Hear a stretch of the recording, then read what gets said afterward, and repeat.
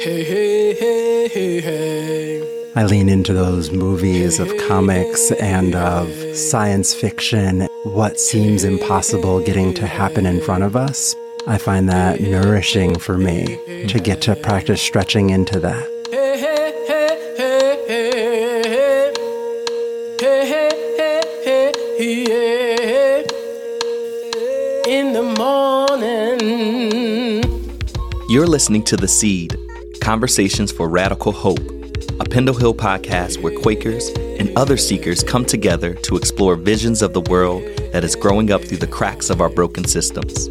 I'm your host, Dwight Dunstan.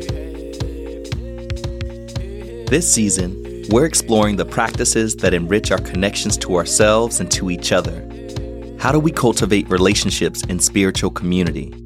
How do these relationships and practices support our work for liberation and justice and transform our sense of what is possible? Our guest today is Matthew Armstead. Matthew first learned about Pendle Hill when studying at Swarthmore College and returned years later to co-develop and teach the Radical Faithfulness in Action program. Matthew is the director of Culture Work Studios, where they accompany organizations committed to social justice through change processes, doing so with compassion, creativity, and complexity. At Culture Work Studios, Matthew also makes performance experiences for audience that are reclaiming power to embody the futures we want to create. Matthew helps us practice being the change we want to see.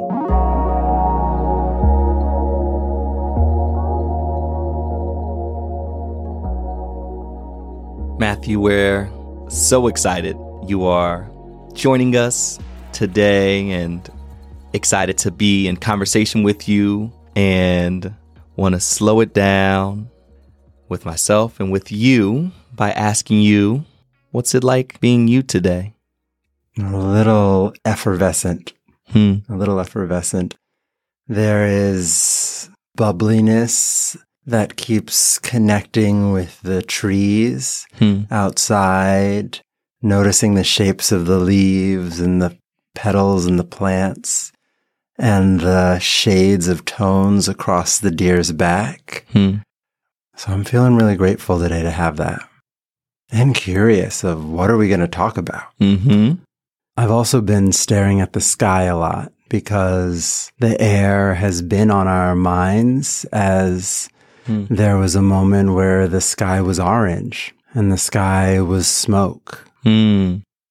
What's been continuing to keep alive your vision of what's possible, your vision of transformation, your vision of a more healed, whole world?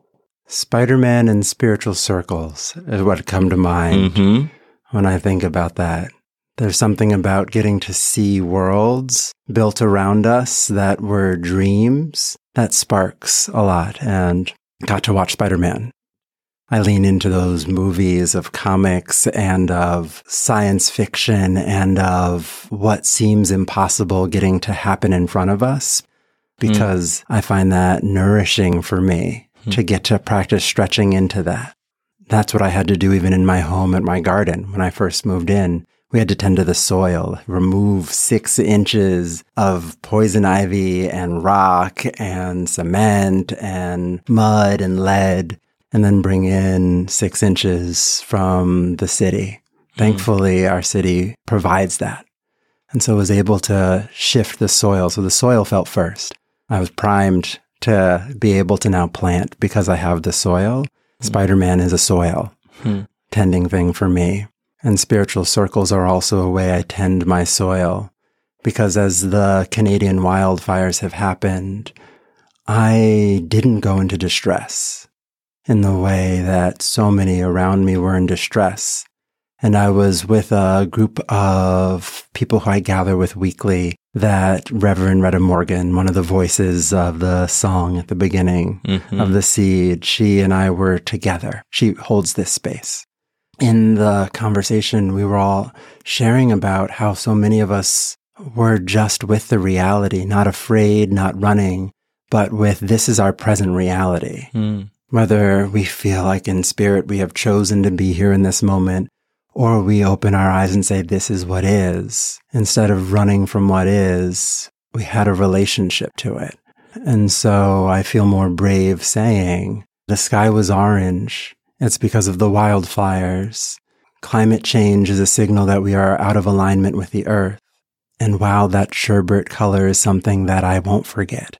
To hold on to that not from fear, but to hold on it as a facet of this earth that we get to live on.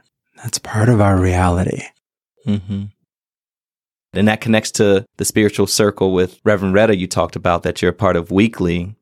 Because of that circle, when the fires in Canada, the smoke's coming down to where we are here in the Philadelphia area, you were able to approach it with an openness, inviting in the reality, really being present with what is in community. What comes up for me is this question around grief, which I think is connected to fear maybe folks did feel when they saw these smokes come into their skyline, their view, their vision. I've been so grateful to have a relationship with Pendle Hill over time. I was back here and I was facilitating, and I was joining a group that had gotten started, and my co-facilitator just named where people were and said, well, when you come in, people have had a hard day. She named how useful it was when she acknowledged her day. And I just acknowledged where I was, and I had grief. I, as a kid, wanted a dog so badly, and I finally have a dog. And my dog is older now.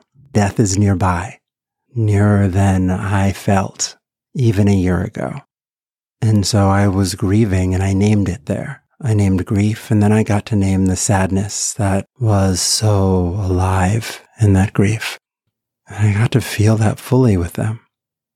And with the wildfires, the grief felt different because there's so much that's out of my control.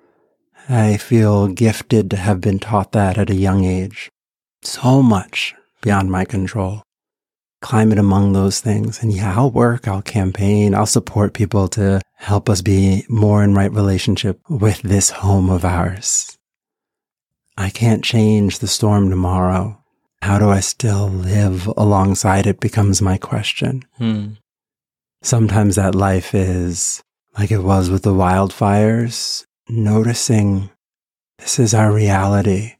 How do I breathe and keep going in it? And sometimes that life is saying, I feel so overwhelmed that laying on my back in the grass or on my floor is all I need to do to be alive. I try to welcome both realities there and to not say one is right or wrong. That for me is the heart of tending to that grief, is how do I not say I am right or I am wrong or you are right or you are wrong in your feeling, but to honor each of us where we are. If the storms demobilize you, I wish you stillness, so that you can tend to your parts, so that you can be yourself fully. Embody this moment as you are fully.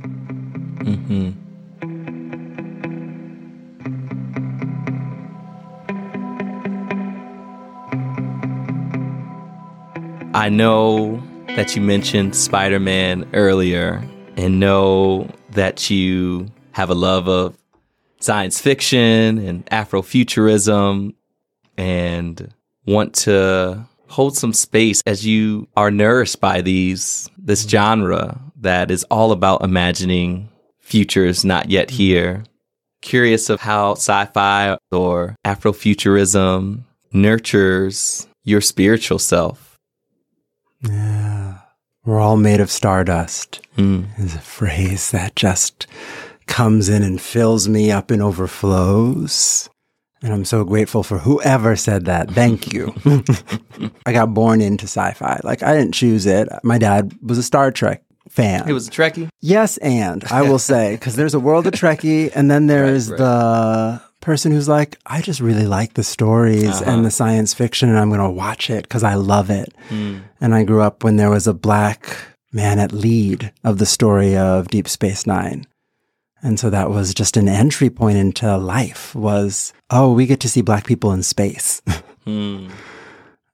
So much of the work I feel called to do is how do we embody the worlds we want to create? that liberation isn't just something as a far off future. We get to embody liberation now. How do we bring that into our now? Mm-hmm. There are moments that I do that as a performer, as an artist, when I create performance experiences, co-create performance experiences. Oh, there's a world we want to go for. They get a chance to practice embodying that even for a moment.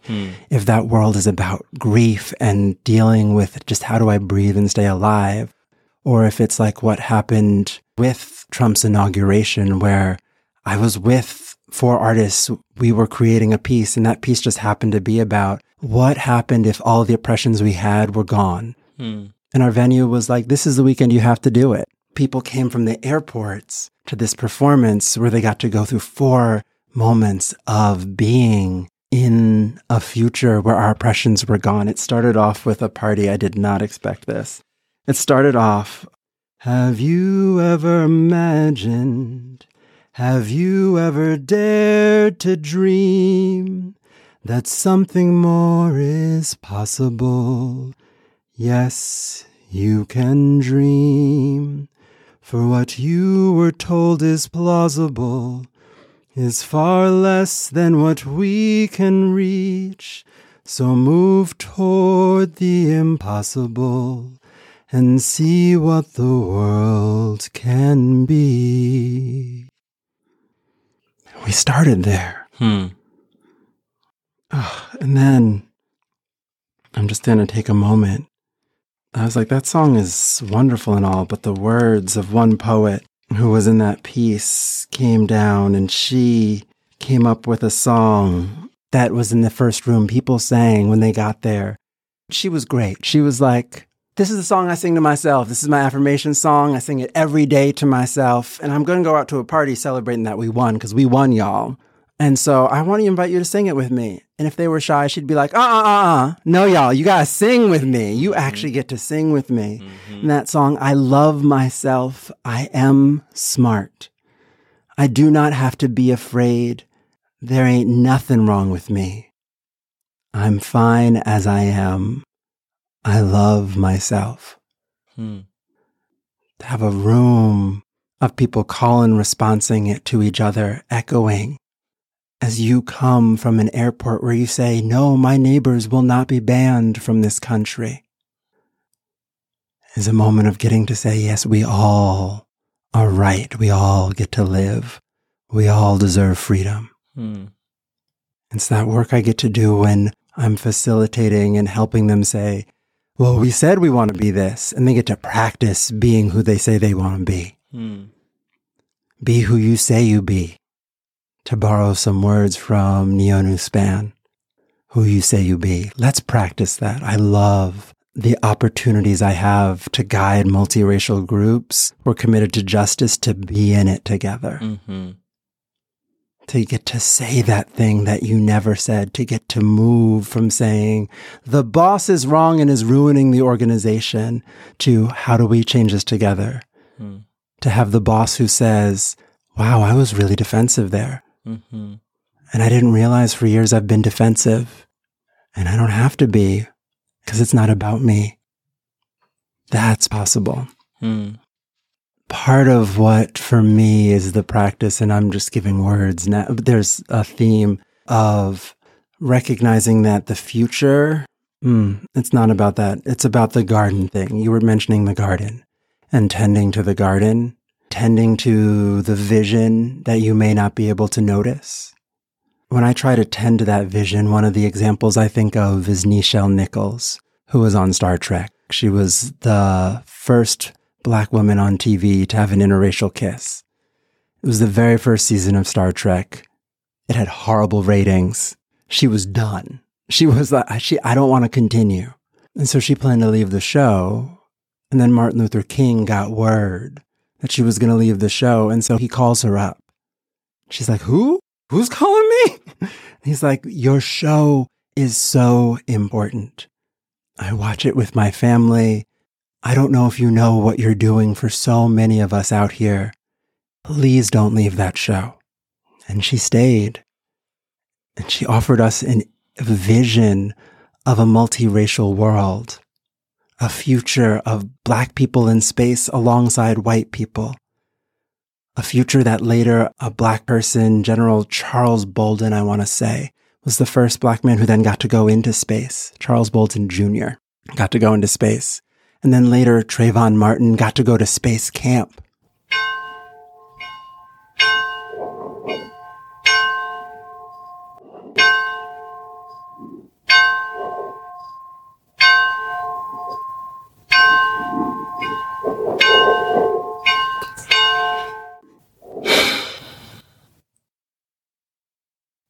Ain't spirit a thing?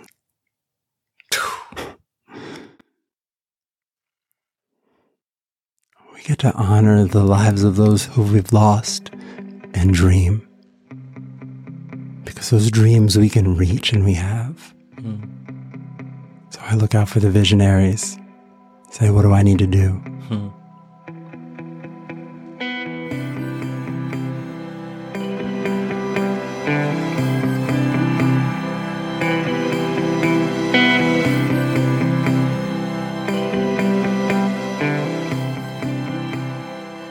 There's a way that I feel you holding out possibility for me and our listeners in how we can approach the uncertainty, the also reaching back you're doing. You've brought in stories now of your younger self and ancestors, some of your ancestors or parts of history, the reaching back into history, these moments that shape the reality in the world that we see today. So I feel you truly grounding us in the present, in the past, and the future. One of the parts of you describing your theater piece, I heard something about belonging, this sense of belonging, creating belonging, affirming our own worthiness and sense of self. I'm curious for you, as you think about cultivating that sense of belonging in yourself, what that journey has been like for you. Whew. The thing that came up was Harriet Tubman, who may have been a visionary, but was so tactical a lot of the time, like weaving together the different houses, her with a shotgun, saying, you are not turning back. And that image of you belong in freedom and to not other in those moments, but to say, no, let's welcome more belonging. In so much of the work I do in the world now, belonging is more and more the frame I use. If othering is one choice, how do we lean towards belonging? There's a wonderful research out of the Othering and Belonging Institute at Berkeley, I want to say. I could be wrong.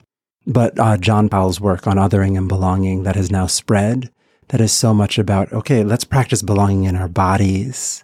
Let's practice belonging on the land. If we're virtual, how do we practice belonging and dance on a Zoom screen together?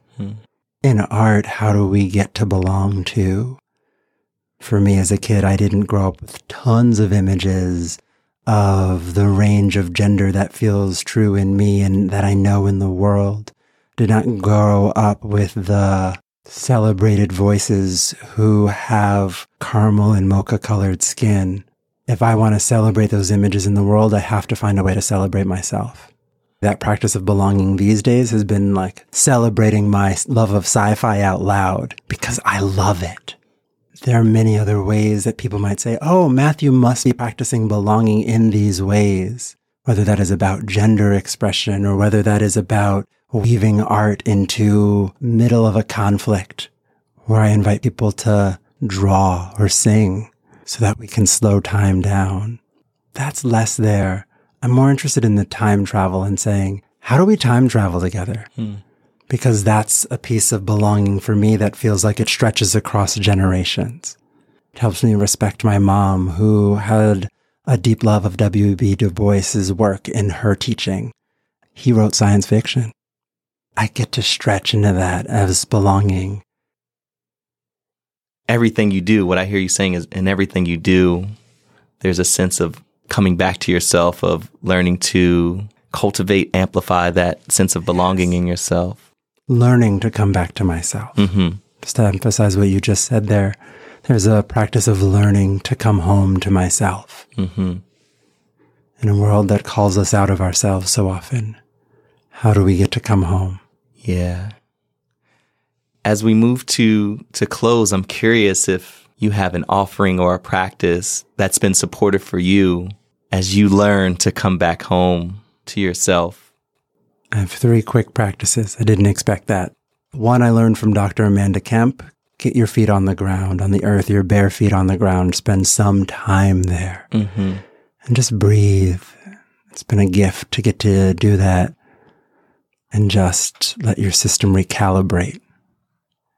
2, there's a practice from Dr. Resmaa Menakem that I do just about every day.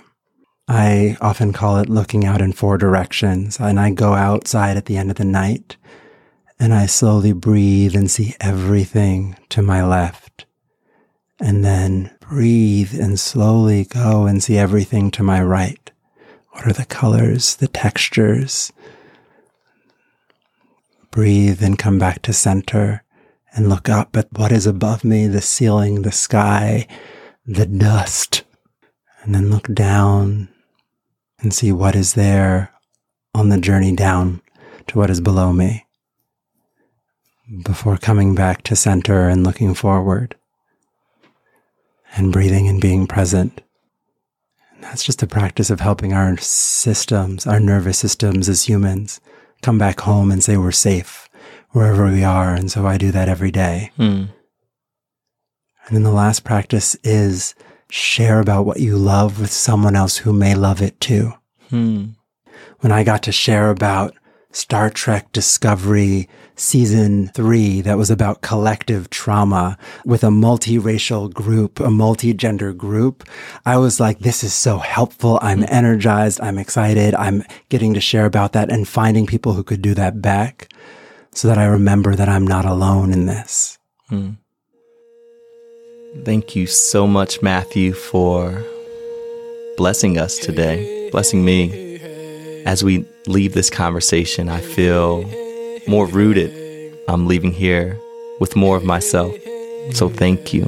Thank you for being here. Thank you, Dwight. Thank you, every witness to this moment across time, because we're time traveling, y'all. Ashe. Ashe. In the morning.